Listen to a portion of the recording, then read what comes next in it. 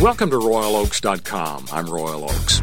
Everybody's heard the old saying, if it ain't broke, don't fix it. Well, that maxim doesn't really apply to our legal system. It's broken, and we've got to fix it. America's legal system is a disaster. The guilty go free. Clueless jurors make life and death decisions. Frivolous suits clog the system without any real consequence. Lawyers care only about winning, not the truth. Politicians, well, they're either dishonest, setting up a system that's based on giving voters something for nothing, or they're cowardly, refusing to fight meritless lawsuits. These truths have been put on display in bold relief over the last 20 years of televised American justice. From O.J. Simpson to Robert Blake going free to hot coffee spill victims walking away with millions, the lessons are right there staring us in the face. Now, all we need are voters and legislators and judges with the courage to fix a broken system. Okay, problem number one, high-profile train wrecks of justice.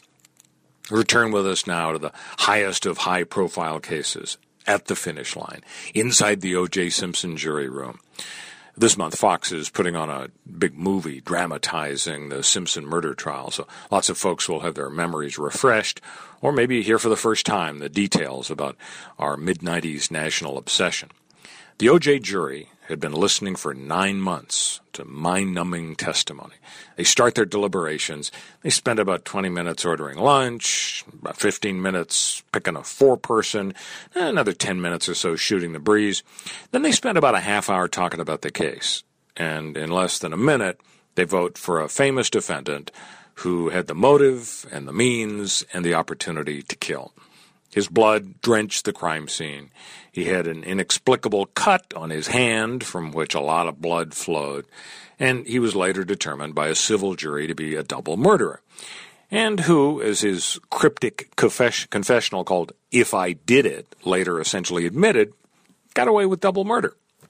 So these jurors are Exhibit A for society's need to fix a broken system.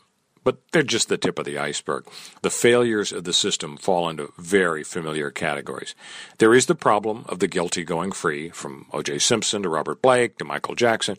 If you're famous, the man in the street loves you and is not going to convict you.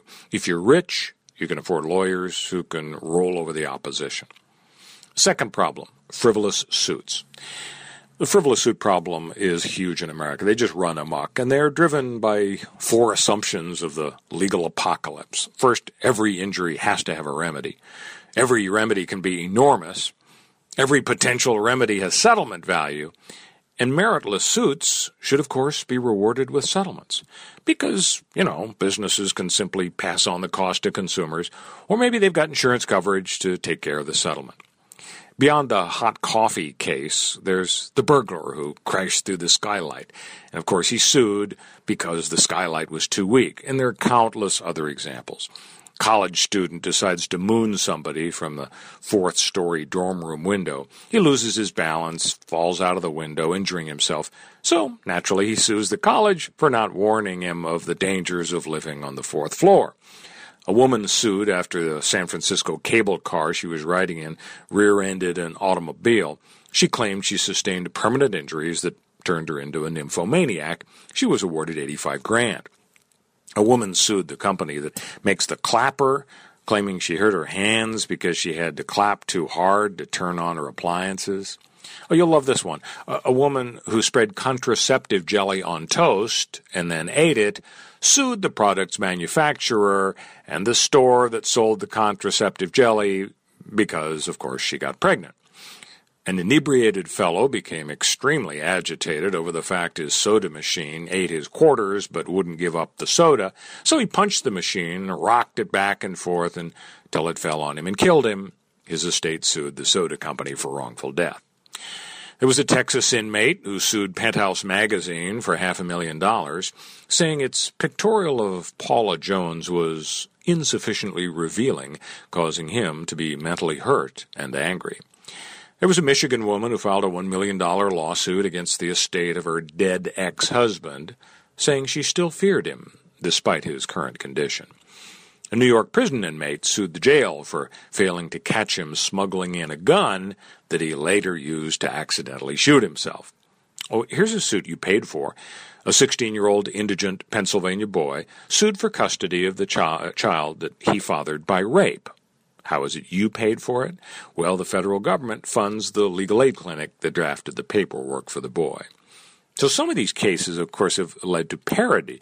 Recently, the satirical newspaper The Onion ran a story titled, "Hershey's Ordered to Pay Obese Americans $100 billion." The story said that the Hershey's Chocolate Company paid $100 billion to settle a class action suit by folks who claimed there was no warning on the candy bars. They wanted it to say, quote, "The Surgeon General has determined that eating chocolate may lead to being really fat."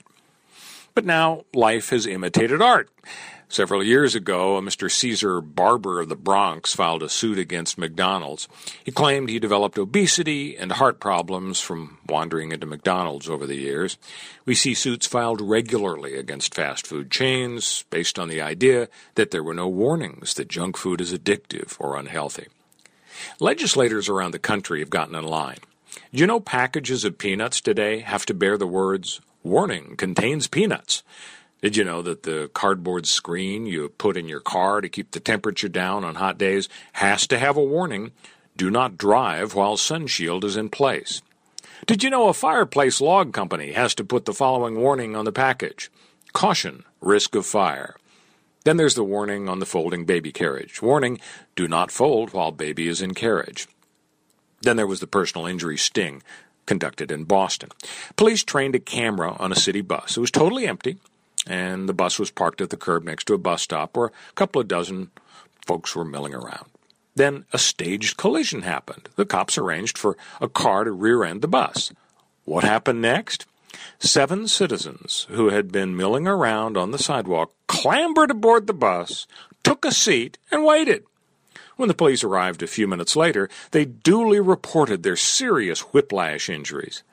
3 people standing on the sidewalk even claimed to police that they were on the death bus when the crash occurred, but couldn't stand the idea of staying there another second, so they got out and waited for help on the sidewalk.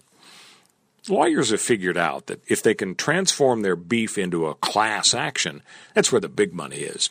Take tobacco. Already we've seen about $300 billion in settlements in the tobacco area. A Florida class action on behalf of 500,000 sick smokers resulted in a $144 billion verdict. And inspired by the tobacco settlements, there have been dozens of class actions filed against HMOs. My favorite one was the one filed in Hattiesburg, Mississippi, on behalf of 10% of the nation's population, some 34 million HMO members, against 5 of the country's biggest HMOs. Most of these class actions, of course, ignore the core concept of commonality required by any class suit. You only certify the class if the case is based on common facts, if proof of the sample proves liability by the company that was sued to all members of the class. If common issues predominate over individualized issues, then yes, you greenlight the class action suit. But these HMO suits violated this requirement big time. There are a huge variety of HMO plan provisions. There are infinite interactions between patients and the HMO doctors and their managers. But these high-profile suits want to replace this notion of commonality with 2 key questions.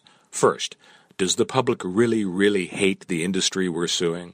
And second, if we can somehow get the case certified, will simple multiplication make the fees enormous? The number of class members times the average damages per class member. The HMO suits inspired pork pollution suits. Environmentalists sued a single pork producer for pollution, seeking damages in the sum of $148 billion. By the way, that figure is 100 times the assets of the company. The explanation by the plaintiff's lawyers, well, this is a way to bring the entire industry to the bargaining table. Then there are the gun lawsuits. Dozens of suits around the country are pending against gun manufacturer Smith & Wesson and other gun makers, claiming that guns are marketed in a way that makes it predictable that they'll fall into the hands of criminals. The California Supreme Court rejected the theory, but the suits around the country are alive and well. And the list goes on. Remember the Budweiser talking frog? It was claimed in litigation that toads shouldn't be used to hook teens on beer. Of course, the true motivation for these class actions and these massive tort cases is to replace the market system as an engine of reform. Our economy is designed to reward quality and innovation and cost-cutting, and the government stands ready to step in where unlawful practices happen. The people who aren't happy with the job the market system and the government have been doing, they're looking for another way to change what the market has wrought, and they found the courthouse is a very powerful vehicle. And then there's the fact that criminals are unleashed on a helpless society as a result of our legal system. We spend ourselves into oblivion on worthless projects and giveaways to the point where we can't really afford to build and operate sufficient jail space. So we vote for an initiative that is going to release the least violent of our criminals a little early. But we build into the formula the fact that we only look at their most recent conviction, thus conveniently ignoring the fact that many of the people we're releasing have numerous very violent offenses in their past. The result, kind of predictable, after years of decline, the crime rates are spiking. We're creating crime victims because we can't curb our spending habits. It may not be politically correct to criticize folks doing their civic duty, but the fact is, after countless high-profile cases, we've learned a sad truth that jurors traffic in personal emotions, irrelevancies, evasiveness. We have this notion that a cross-section of the population should be entrusted with life and death decisions, but by doing so, we're guaranteed a regular stream of incompetent decisions. In what other field do we entrust important jobs to unqualified people?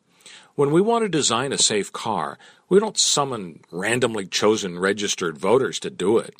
When we want a brain tumor removed, we don't pick from the DMV rolls and hand them a scalpel.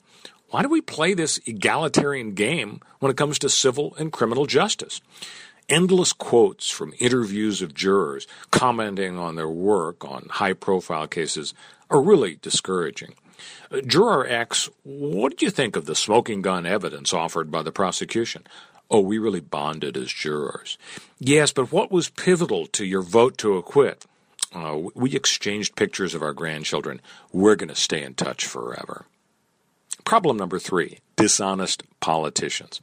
Legislators want to give something for nothing, so they give the right to sue. Legislators want to keep their jobs. That happens when voters reelect them because the lawmakers give them free stuff. And part of the free stuff they give away is a legal system that imposes no consequences on filing frivolous suits. It creates rights to sue where none should exist. In our system, contingency fees are permitted. Losers don't have to pay winners' fees, and unhappy alleged victims are allowed to sue for punitive damages, even though the damages have nothing to do with the actual damage that people suffered, just to, teach the companies a lesson, make sure it doesn't happen again. Local lawmakers cave in and they pay millions to undeserving plaintiffs. There was the dog food case in Los Angeles where the city council voted to give a firefighter millions who said he was embarrassed when his coworkers put dog food in his stew. Why doesn't the city council grow a set and say, guess what? You don't get a dime. How lucky do you feel, pal? We may not have enough money to fix potholes, but by God, we're going to tell our staff lawyers to fight their hearts out and send a message to you and everybody else that we don't pay frivolous claims, no matter what it costs to defend them. If we run out of money, we can raise taxes a little bit, but we're not going to roll over and pay extortion settlements. Politicians now are even talking about stealing your money, taxes, to give to civil litigants so they can hire lawyers to file suits. Right now, if you think you've been injured, there are millions of underemployed lawyers falling all over themselves, happy to take your case for nothing, absolutely nothing, on the hope that you'll get something from a frightened defendant who did nothing wrong, but who knows it'll cost him $20,000 or $60,000, maybe $100,000 or more to defend himself. So he'll reach into his pocket, or his insurance company will reach into their pocket and settle the case, leading to everybody else paying higher premiums, and you, the plaintiff, will get paid off. So if you can't find a lawyer today to take your case on a contingency, well, your case must really suck. But not to worry, the politicians want to guarantee you a free lawyer at taxpayer expense to file your lawsuit that, unbelievably, no lawyer would take on a contingency. Just like the criminal system, if you can't afford a defense lawyer, you get one. They want to say, as to the civil system, if you can't afford a plaintiff's lawyer, we'll give you one at taxpayer expense. Problem number 4, greedy, dishonest lawyers. Greed is good, you say? It's what drives our capitalist engine? Fair enough, but what about the honesty part? The sellers of goods and services and their advertisers may employ puffery, but they're still forced to come to grips with the truth. If they don't put out a product that's high quality at a reasonable price, the market system is going to squash them like a bug. They may try to gussy up the truth and put lipstick on a pig occasionally, but the bottom line is the consumer has to be happy with what they're offering, or they're going to go broke. But what about the lawyer? The truth means nothing to him. He's handed the file and told which side he represents. In his job, half the time, he has to defeat the truth. In virtually every dispute, if you look hard enough, you see one side is basically right, basically telling the truth, and the other side is lying. So half the time, the file plopped on the lawyer's desk is the paperwork submitted by the liar in the drama. But that's okay, because the lawyer's job is just to make his guys sound more reasonable. Now, is it honest to file a suit knowing it has virtually no merit, but you advise your client to file it because you knew the defendant would rather pay 20 or 30 grand to get rid of the suit than to pay 50 or 100 grand to fight it, only to have an incompetent jury vote against him in spite of the fact he's right? So, bottom line is the system is insidious, with so many guilty elements contributing to its failure. The lawmaker encourages the frivolous suit by creating suit-friendly rules. The judge refuses to put his foot down and throw it out. The insurance company or the city throws money at the plaintiff just to get rid of the problem.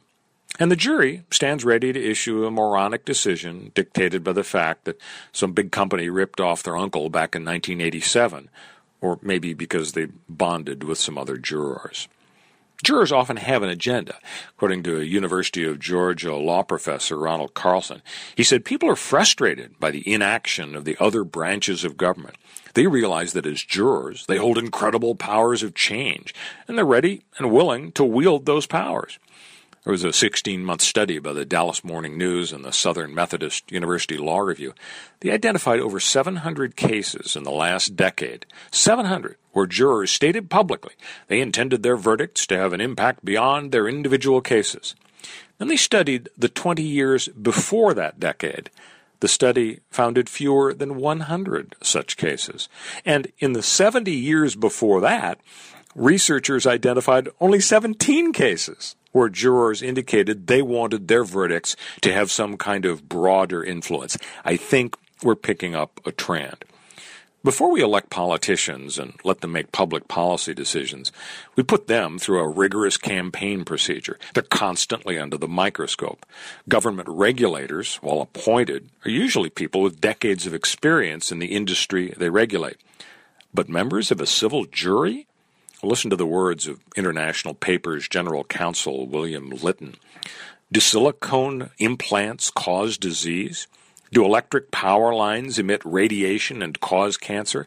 Jurors are the least informed, the least represented, and the least qualified body to determine public policy. For 12 people to put giant companies out of business, what next? Will 12 people decide fatty foods are inappropriate and put McDonald's out of business? The idea of jury nullification also raises serious questions about the wisdom of putting power in the hands of jurors.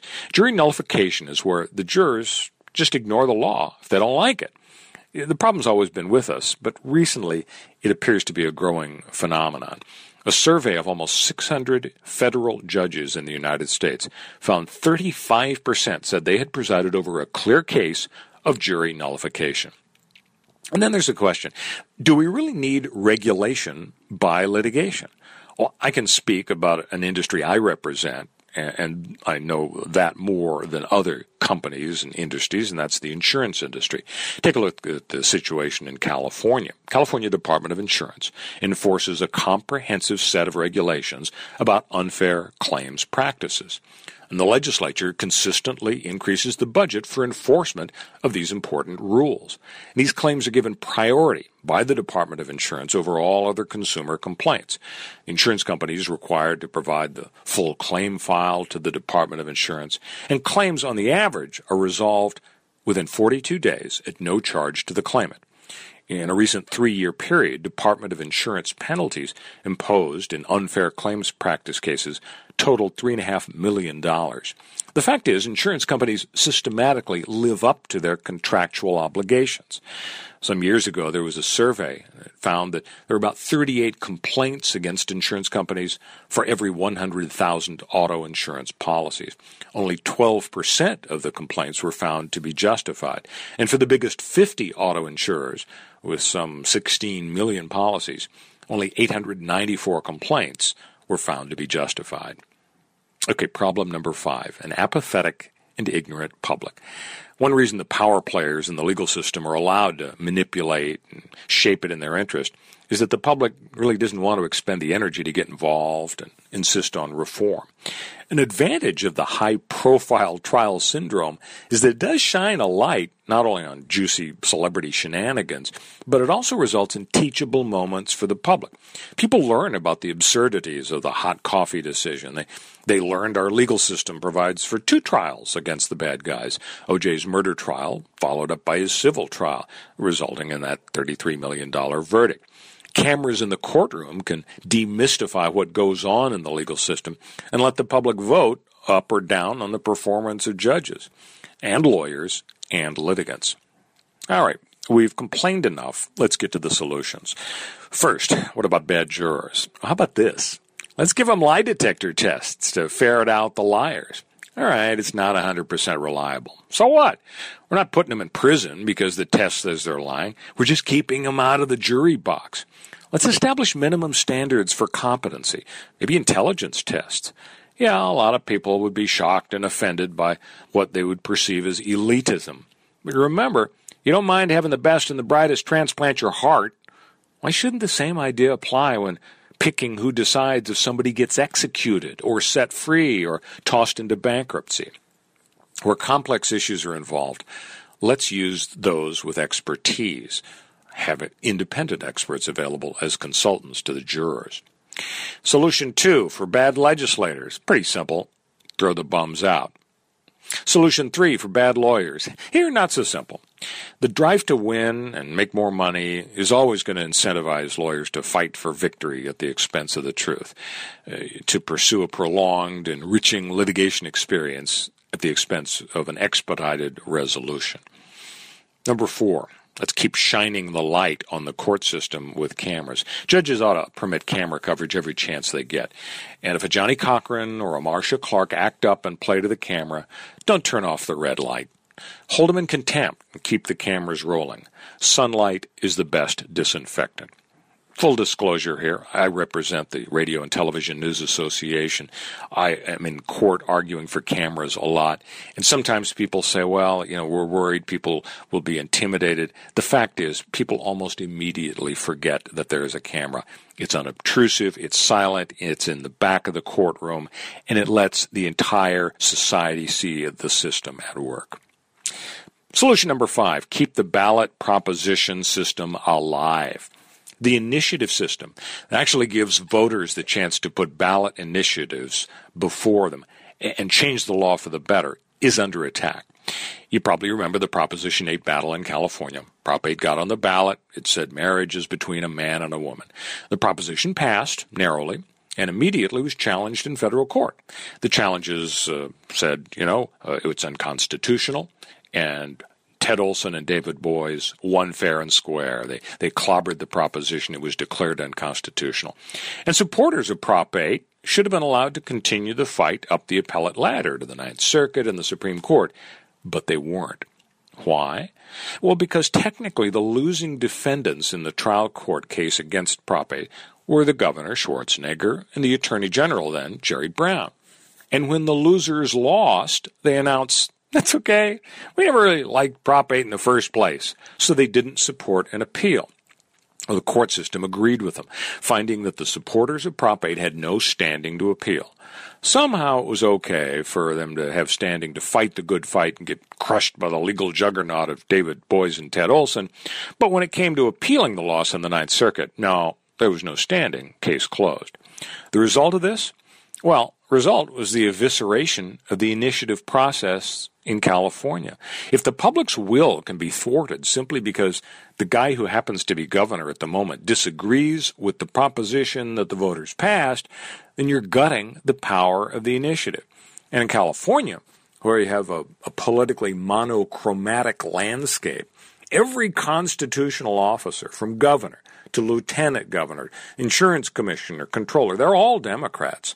And both sides of the legislature, the Assembly and the Senate, have a majority, if not occasionally a supermajority, 2/3 plus, of Democrats.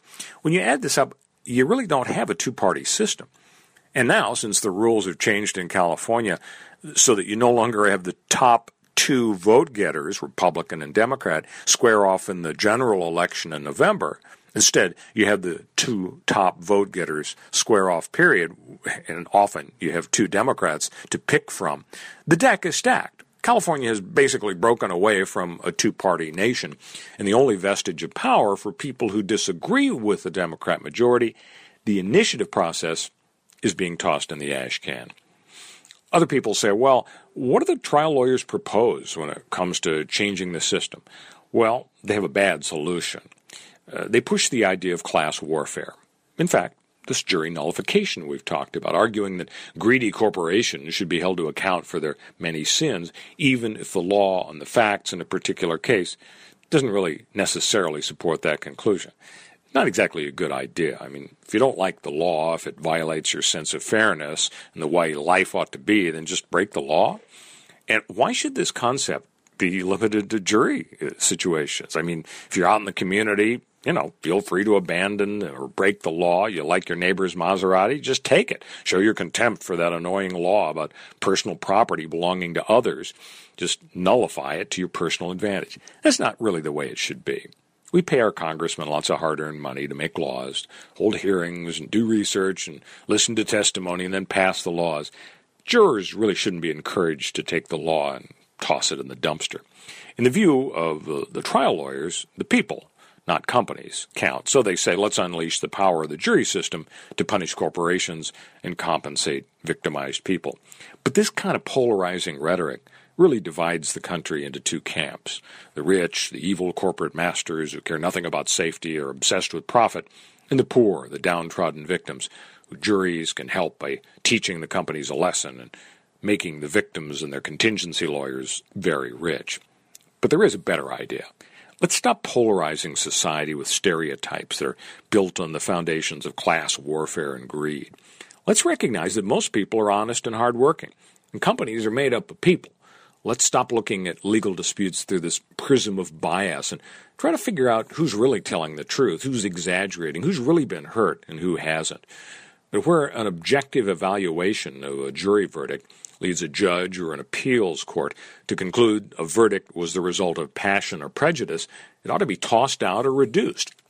And if our system is too timid about cracking down on frivolous suits or excessive verdicts, if more penalties should be imposed on such suits to discourage them, then we ought to take those steps. Let's not hesitate to do it because we've been trained to hate the rich or hate corporations. The genius of the American political system is that we sense when the pendulum has swung too far. The trustbusters cropped up as the 20th century dawned, and Rockefellers and the Morgans had abused their power. And when Americans sense that the judicial system is being used to extort settlements and destroy businesses, indeed entire industries, driving prices up, that's when our American uncommon common sense kicks in and moves the pendulum back to the center. We're probably never going to be able to do much to instill some lawyers with values, but if we can change the system and the laws and the lawmakers and the judges, maybe the mischief that some lawyers can accomplish will be minimized. Long term, we might think about that old saying, the hand that rocks the cradle rules the world.